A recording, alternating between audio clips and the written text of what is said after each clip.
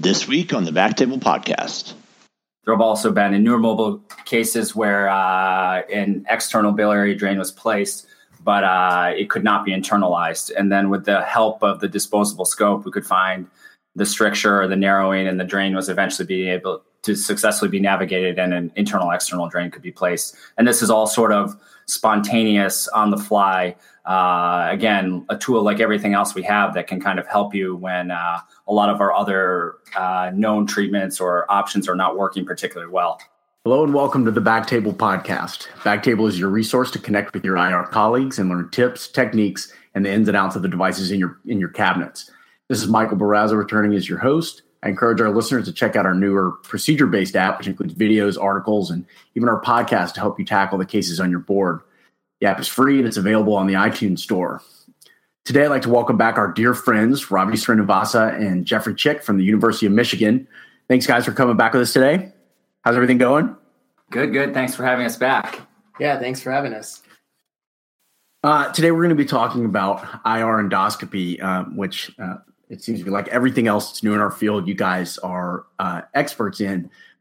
Before we really kick things off, I was hoping you could tell us about what you guys are going to be doing at SIR regarding endoscopy, or really anything else.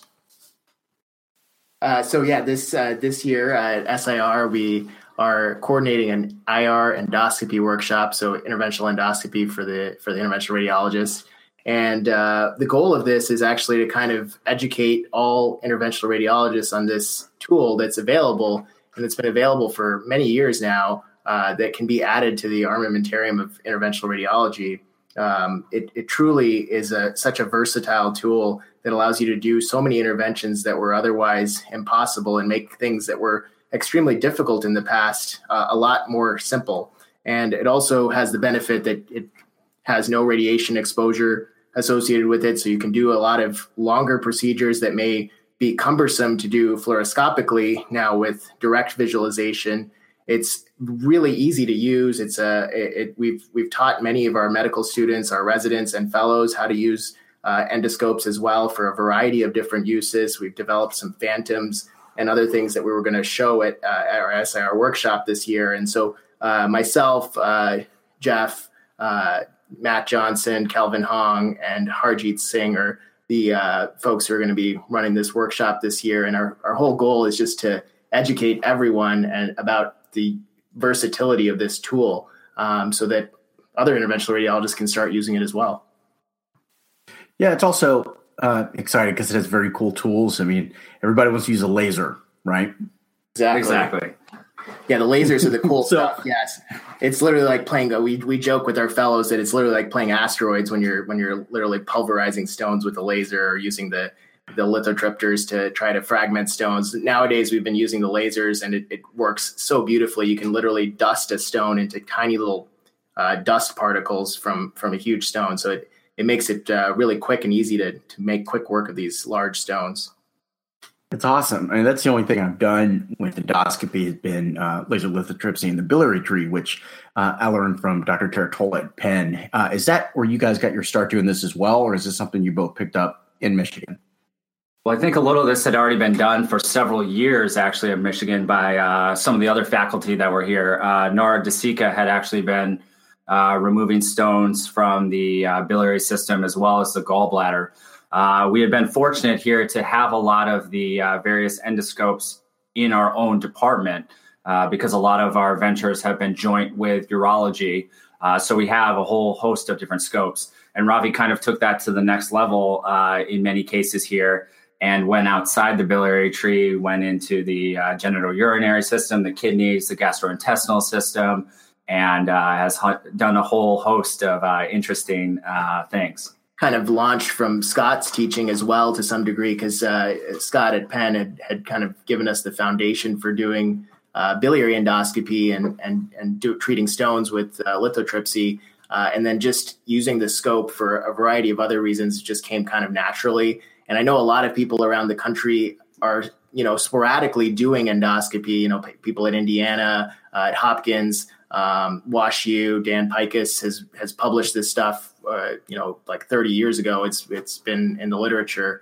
But I think the problem is that the accessibility of endoscopes and the desire to try to use it more, and the fear that, you'd be competing with other specialties, I think didn't really push people to start doing it more frequently. And I think now this is what we're trying to push for, is that, endoscopy should become just another tool that we use in our toolbox. Like, we use catheters, wires, we use all these different stents and balloons and all kinds of different things, but adding just an endoscope to the mix of the tools that we have is just a natural extension of what we do as interventional radiologists. Ravi, you bring up an important point, about this being, another tool in the cabinet. And we have so many different things that we use on a daily basis. This one is a bit different from, the average tool that we have in our cabinets. What has the learning curve been like for you and for most people who approach this?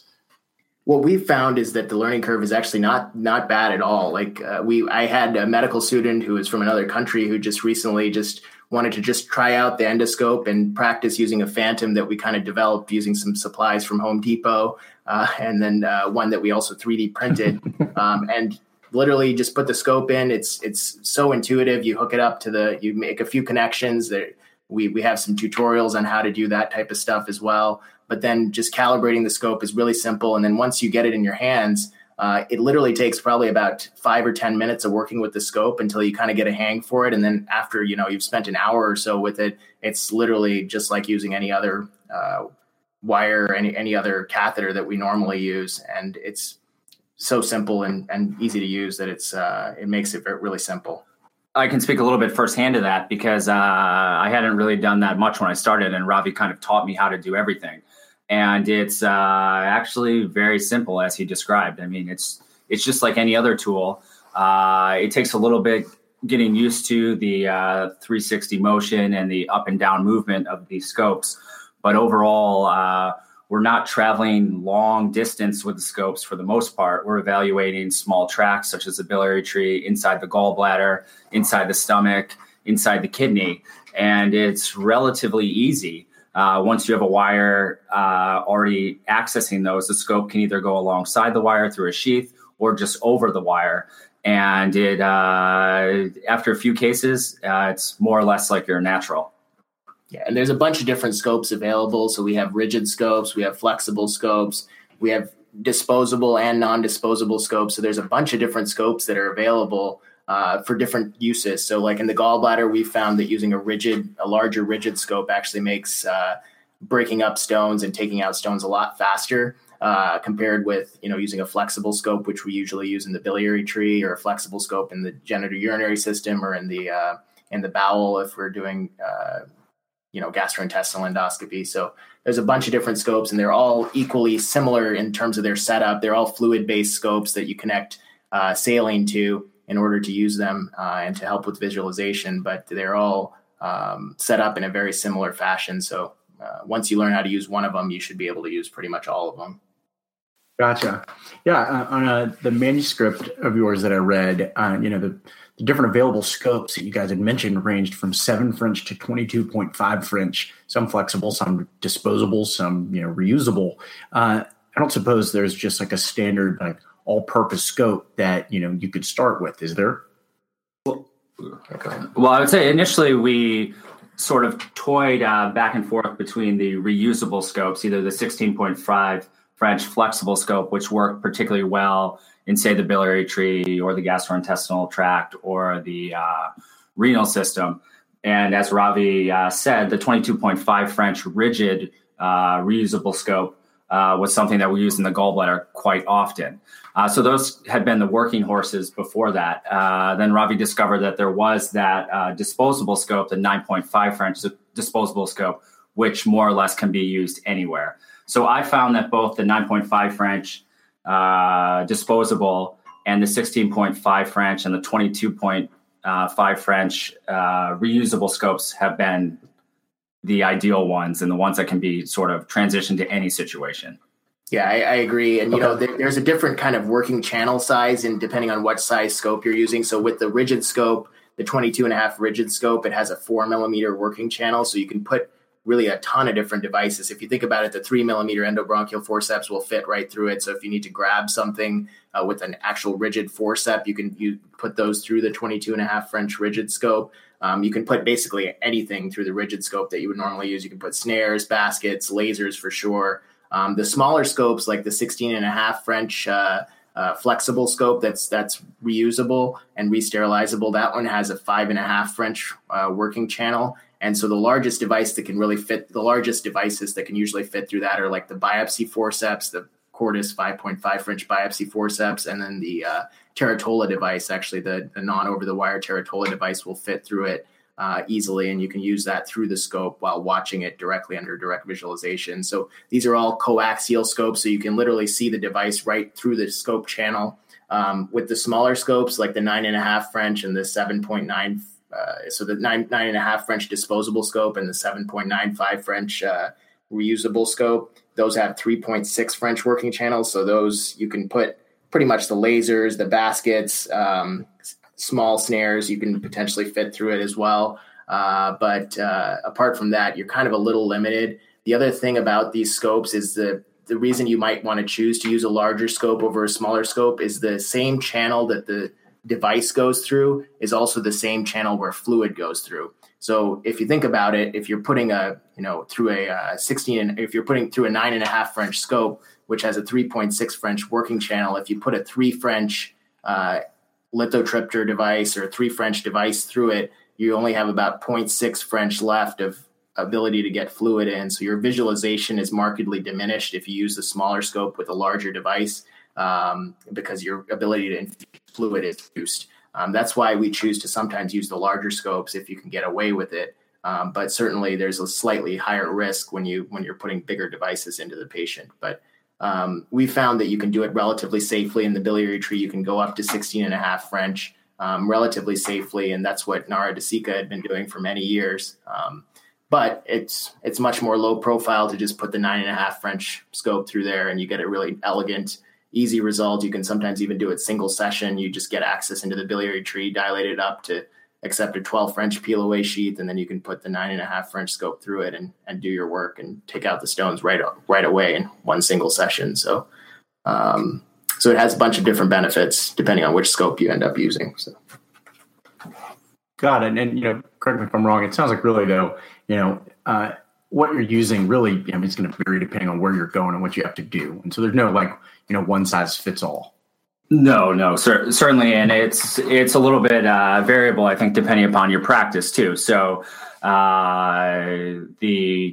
have reusable and we have disposable. So if your practice doesn't really necessarily have the scopes available, there are, options such as our disposable scope, the LithoVue scope, which can be used, which can be purchased for about $1,500 per scope. It comes with a portable monitor and so forth, and you can basically just do all your work through that.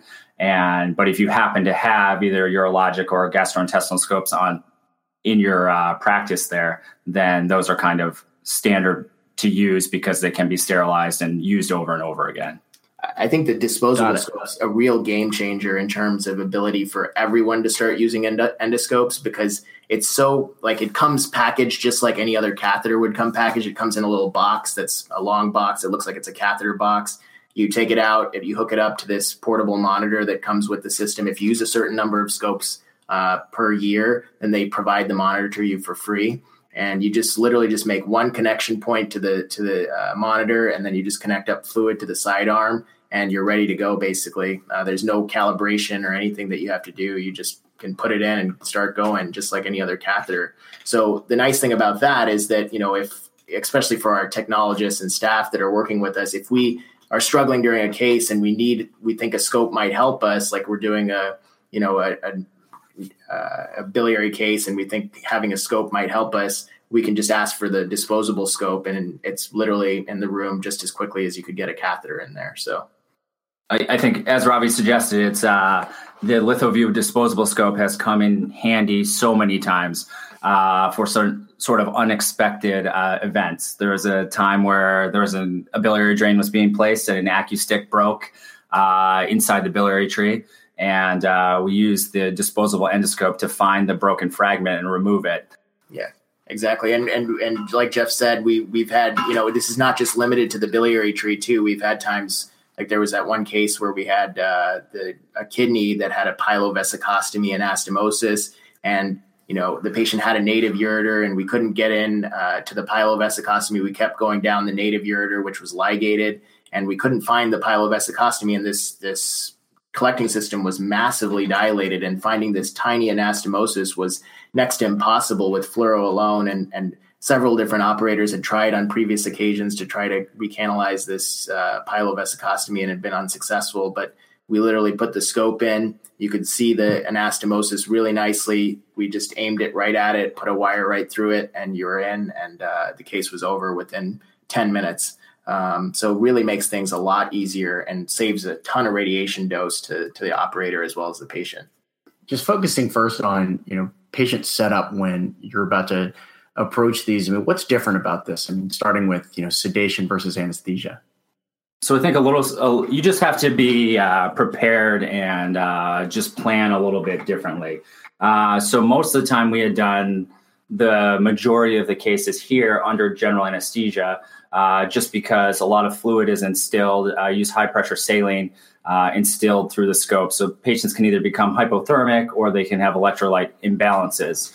So here our practice for most patients had been under general anesthesia. That being said, there are a lot of other practices throughout the country who have done this either with just local or with moderate sedation.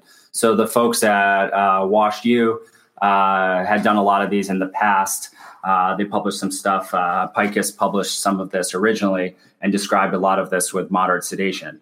But here we plan for most of these with general anesthesia. Then it's just other smaller things. You have to cover the patient in a cranial drape, which is basically just a watertight drape because fluid is flowing out of the scope. It can get on the floor. It can get into the fluoroscopy unit. So the drape itself just helps protect everything and just make it so it's not a mess everywhere. In addition, you have to put a bear hugger on the patient just to preserve core body temperatures. So it's things like that that are not particularly difficult. They're just a little bit different than our day-to-day. You also have to have a tower that has the cameras and the monitors and the recording system. You have to have the high-pressure saline bags. So all of this is easy to have. You just have to have it around when the time comes to do these things. Some people also use the longer cases.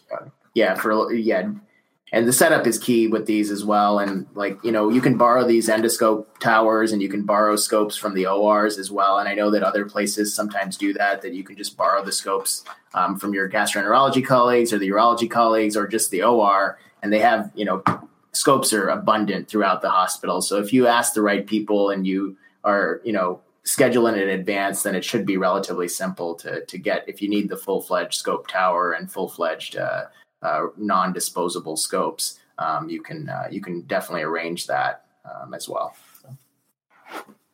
So on the manuscript of yours that I read, it said that orogastric and rectal tubes need to be placed for longer cases. Who has to put those in? That's a good question. The fellow. Actually, we have our nurses do that. And, some people don't always do that. Our practice here had been to do that just because of the large amounts of fluid that we're infusing. So we have the anesthesiologist place an OG tube and put that to suction so that, if you're doing something in the biliary tree, that if the fluid, backs up and goes into the stomach, that the patient doesn't aspirate. So I think it's good practice to at least have an OG tube or some sort of a decompressive tube in case you're backing up. But to be honest, a lot of the fluid doesn't really go into the patient. A lot of it comes around your scope essentially and down into that cranial drape that Jeff was talking about. So you usually should upsize your sheath at least a couple of millimeters bigger than your, or at least a millimeter bigger than the size of your scope itself. So if you're using a 9.5 French scope, you should use probably a 12 French peel away sheath.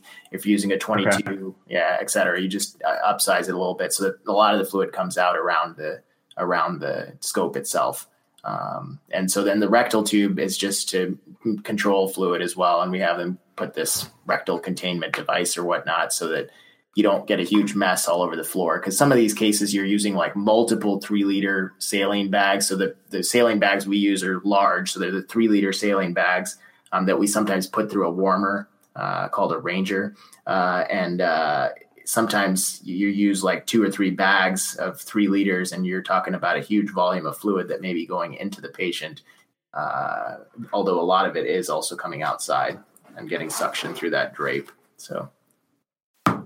Got it. Now, continuing on about the whole setup aspect of these, how does the access for these various interventions compare to what we're normally doing? Biliary tree, gallbladder, renal collecting systems, and the stomach. So it's actually really no different at all.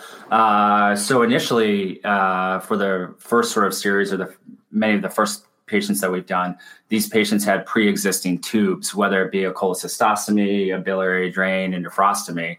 Essentially, we had used just the pre-existing access, placed a wire, placed another safety wire, placed a sheath, and then gone through that tract.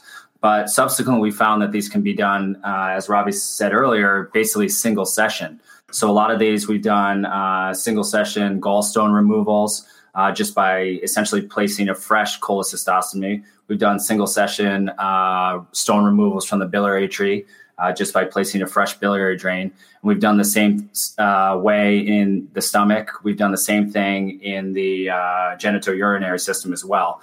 So it helps if you have a pre-existing tube or pre-existing access to the system, but it's not obligatory in any way. And I think it can be done absolutely safely in a single session. None of the patients have had any complications from doing it in a single session.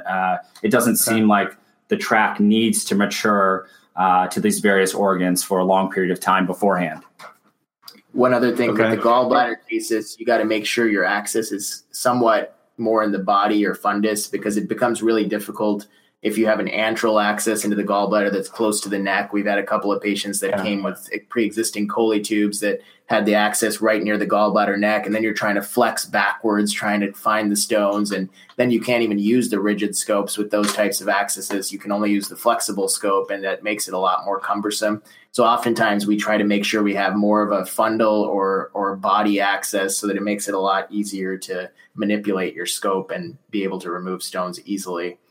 So I think that's an important thing about some of the gallbladder cases. With the biliary cases, as long as you have a good, relatively peripheral access, you should be fine dilating it up all in a single session and getting in. But sometimes people will leave it. The practice at a lot of other places is to allow it to mature, allow the tract to mature for 4 to 6 weeks, sometimes upsize the tube to 14 French, ultimately over the course of up to 6 weeks, and then you can bring them back for endoscopy at that point after you've allowed the tract to mature. But we've found that we haven't had any major issues just upsizing it in a single session in select cases where they needed a stone removed. That was going to be my next question is how and when you close your access. So usually after we've removed the stones and cleared the patient of their stones, it depends. So if we're doing a gallbladder case, what we try to do at the end of the gallbladder case after getting them stone free from their gallbladder itself is we try to get a transcholecystic wire placed. So we use a glide cath and potentially a microcatheter to cross the valves and the cystic duct and then get down into the small bowel. Once we do that, then we put a V18 wire. If we used a microcatheter or if you use a glide wire, just pass our catheter down and switch for an Amplatz wire. And then we actually have been putting in an internal-external drain. So just a standard biliary drain, 10 French biliary drain, transcystically from the gallbladder down into the small bowel. And then we leave a 14 French drain in the gallbladder. And the reason we do that, and those are through the same tract, the reason we do that is because we're usually using the rigid scope for the cholecystoscopy cases. So we were making a 24 French hole in order to fit our 22.5 French scope into the gallbladder. And therefore we're leaving a 10 French transcystic biliary drain and 114 French cholecystostomy drain. And that adds up to 24 French. And then what we do is we bring them back in roughly a week and we remove the transcystic drain over a wire and confirm the cystic duct is patent. And then we then bring them back 1 week later to downsize the 14 French drain to 7 or a 10, and then we remove it a week later. So usually within about 8 weeks or so from tube placement to removal, if you allow the tract to mature, or oftentimes just up to 6 weeks, then you can get the tube out relatively quickly.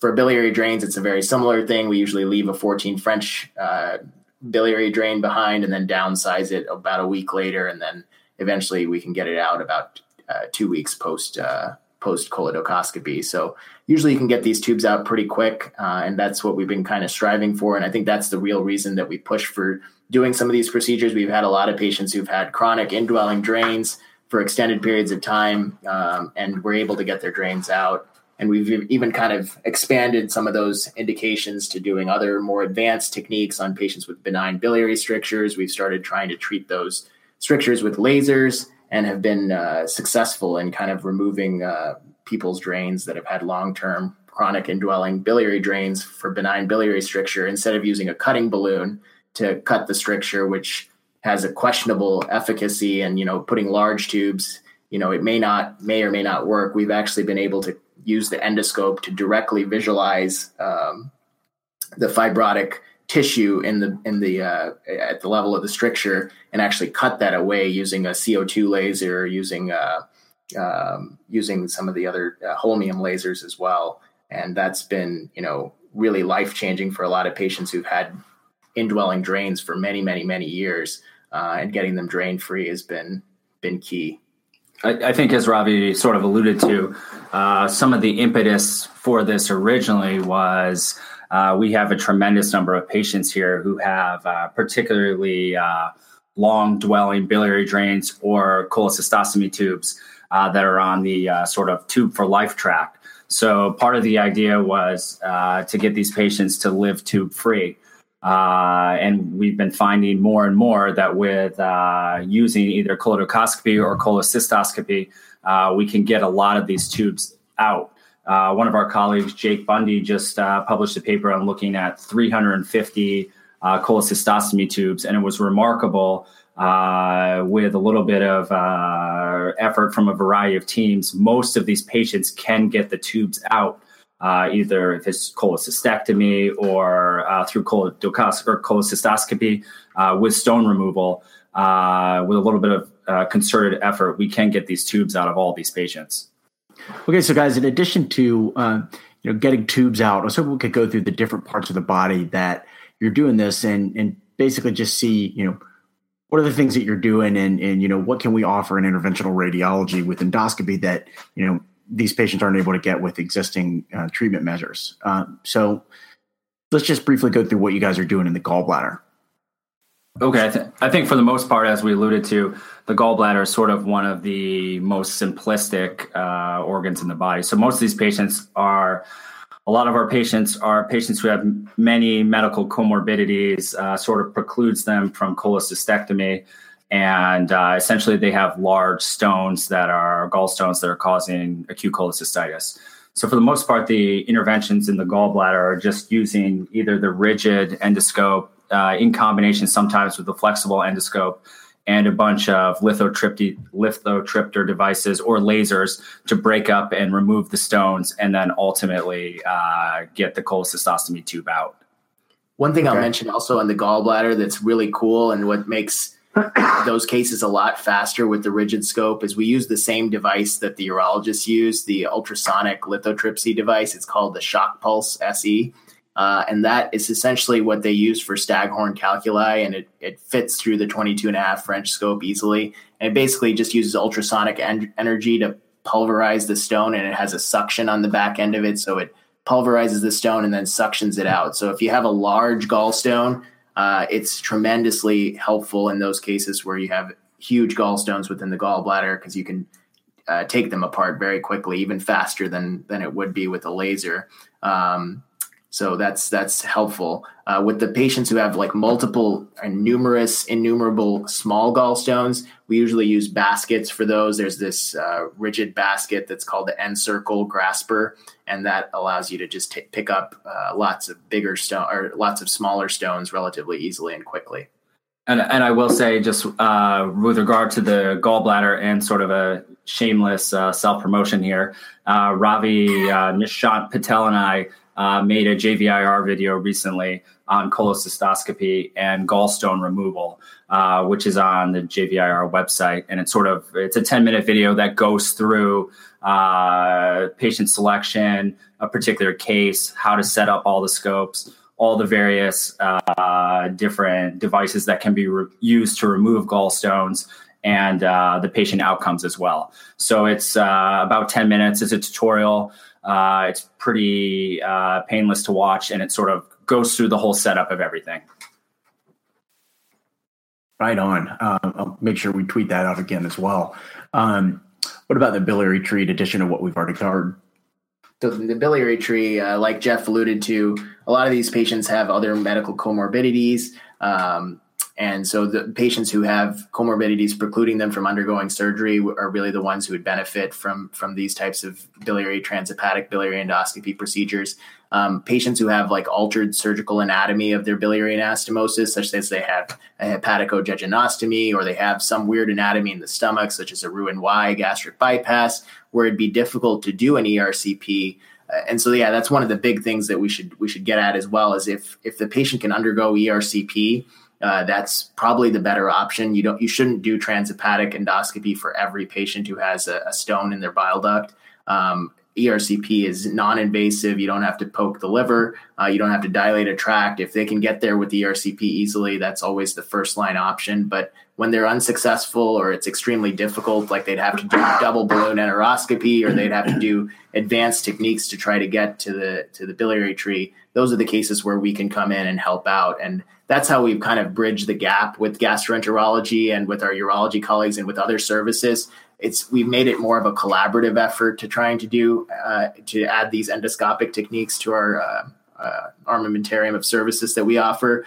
It's not like we're just trying to steal cases or take cases away from other divisions or other departments. We're mostly just trying to help make care better for patients, safer for patients, and make it easier to do certain procedures that might have otherwise been extremely difficult. And I think, as Ravi alluded to, so it all kind of starts with what you think of as biliary stone removal. And that's sort of, I think, the working horse for most of biliary endoscopy. But there have been a whole host of other applications that we've done as well. So like I said, removed foreign bodies such as AccuSticks or broken biliary drains from the biliary tree. We've, as Ravi alluded to, helped open up anastomotic strictures using either lasers, holmium lasers, CO2 lasers, or radio frequency wires. In addition, we've had a few patients who have had obstructing biliary tumors, and we've helped debulk them using a bunch of cautery devices or biopsy devices with the help of the endoscopes as well. So there's a whole host of different opportunities and ideas that these things can be used for. It's a little bit up to your own imagination. One other thing we should get at too is some people may think, why can't I just stick a laser? I know there's a huge stone sitting in the common bile duct. Why can't I just put a sheath in and just put a laser on it? Or why can't I just sweep it with a balloon? The problem is that a lot of these stones are really large, first off, and so you need to either fragment them first in order to be able to push them through. So the main techniques with doing biliary endoscopy are that your goal is to just fragment the stone enough that you can push it down into bowel. And the gallbladder, it's a little bit different because it's a cystic duct, so you can't really push it through the cystic duct. So you have to actually physically remove every stone from the gallbladder. But with the biliary ones, it's a lot easier because you just need to fragment it such that you can then push it through the anastomosis. But the problem is with the laser, you have to actually have the laser aimed at the stone. Otherwise, you can do a lot of damage to the side walls of the bile duct if you're not aiming it directly at the stone. Same thing with EHL, with the endoscopic hydraulic or electrohydraulic lithotripsy devices. You have to be touching the stone in order for that for the EHL to actually work. With the laser, you don't have to be touching it. There's a little red light that you just aim at the stone, and then you set your pulse frequency and your energy level, and then you can either choose to set it at a setting that causes you to dust the stone and turn it into small powdery fragments, or you can just make it to a setting where it just will fracture the stone in half. and then allow you to just push the stone out into the bowel. So what are you guys doing in the genitourinary system?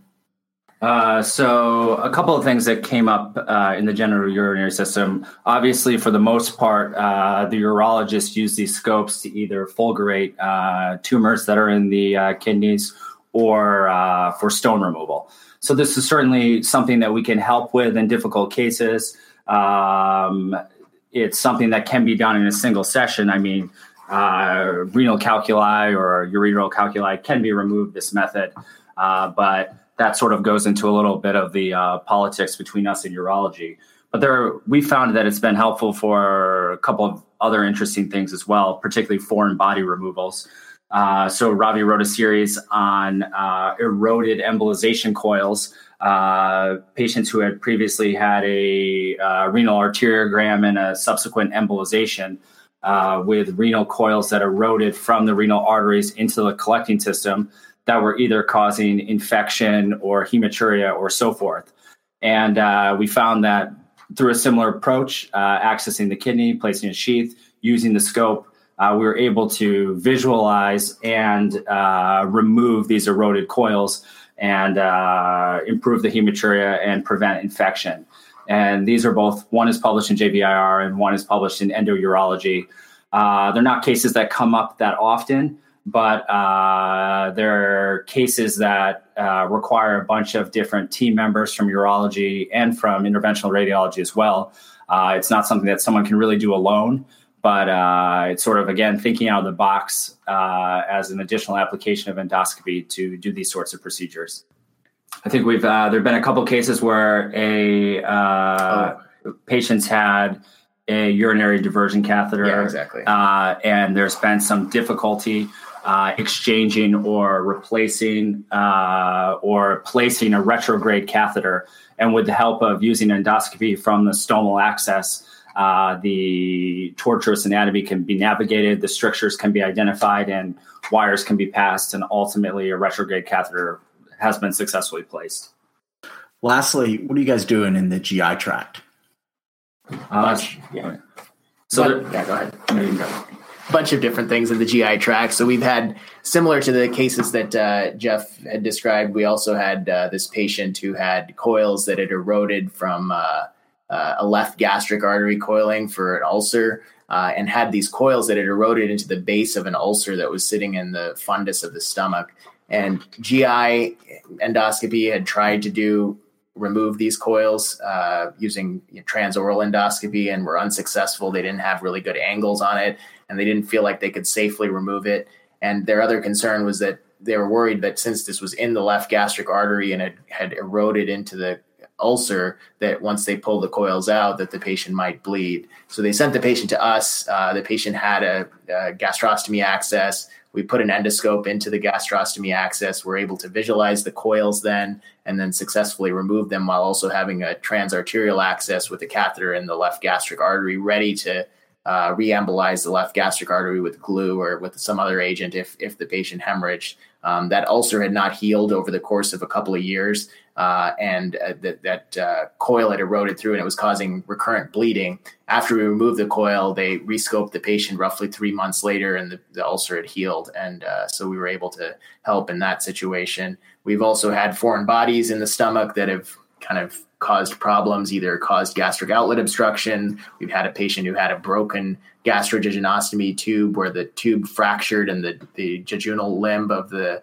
catheter actually migrated into the duodenum. And we were able to successfully do transgastric endoscopy and successfully grab the piece of broken catheter and remove it in its entirety. We had another patient who had a broken stent that was placed in the duodenum for gastric outlet obstruction right at the gastric antrum duodenal junction. And that stent migrated into the stomach and actually during a tube change somehow migrated into the tract. And we were able to successfully push it back into the stomach using an endoscope and then grab it and remove the stent from the patient in its entirety.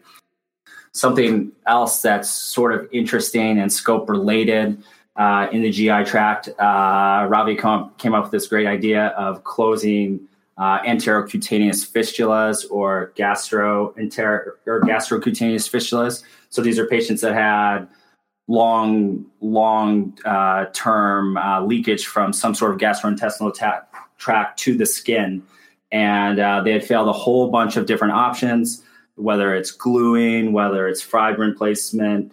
So Ravi came up with this idea of using the endovenous laser to laser these tracts closed. It's worked particularly well, better than a lot of options that we have. And that's also, it's in JVIR now, or in the upcoming issue.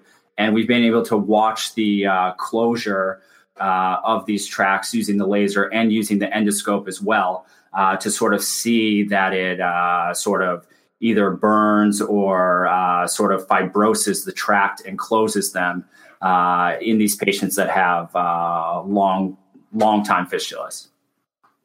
That is awesome. I mean, there really are just a ton of really exciting opportunities that can come from this. And we really appreciate you guys just giving us an intro to how, the average interventional radiologist can get involved with this. We'll save a lot of the rest of these details for SIR in LA. I know a lot of people are really looking forward to your workshop. Is there anything else you guys would like to add that we haven't covered? So just to put out a shout out for our workshop. It's on Wednesday at SIR. It's from 1 to 2:30 in Petrie Hall C at the LA Convention Center. So we'd encourage everyone to attend. We're hoping to have a good turnout and educate everyone on the uses and benefits of having an endoscope in your department. And I think people can certainly feel free to reach out to us anytime. I know we've gotten some questions from folks in New York City and so forth, just sort of how to set up this practice and what equipment is even available or how you do any of this. Because I think a lot of this is, we were fortunate here to have a lot of the equipment and have people in the past, such as Nara, who had done these things. But if you're starting from scratch and you don't know where to start, it can be a pretty daunting task. But it's overall relatively easy. You just need to know what's out there and how to make it easy on yourself. So certainly anyone can reach out to us by email anytime, call us. We're happy to answer any questions. And I think this is definitely a huge endeavor and an amazing opportunity for interventional radiology in general. One final question. Do people need to sign up for the workshop, or you can just show up and go? You can just show up and come to the workshop. Perfect. All right, guys. Well, thank you again for coming back and joining us. And thanks to all of our listeners. And we look forward to seeing everybody in LA this year at SIR. See you guys on the next one. All right. Thank you. Thanks.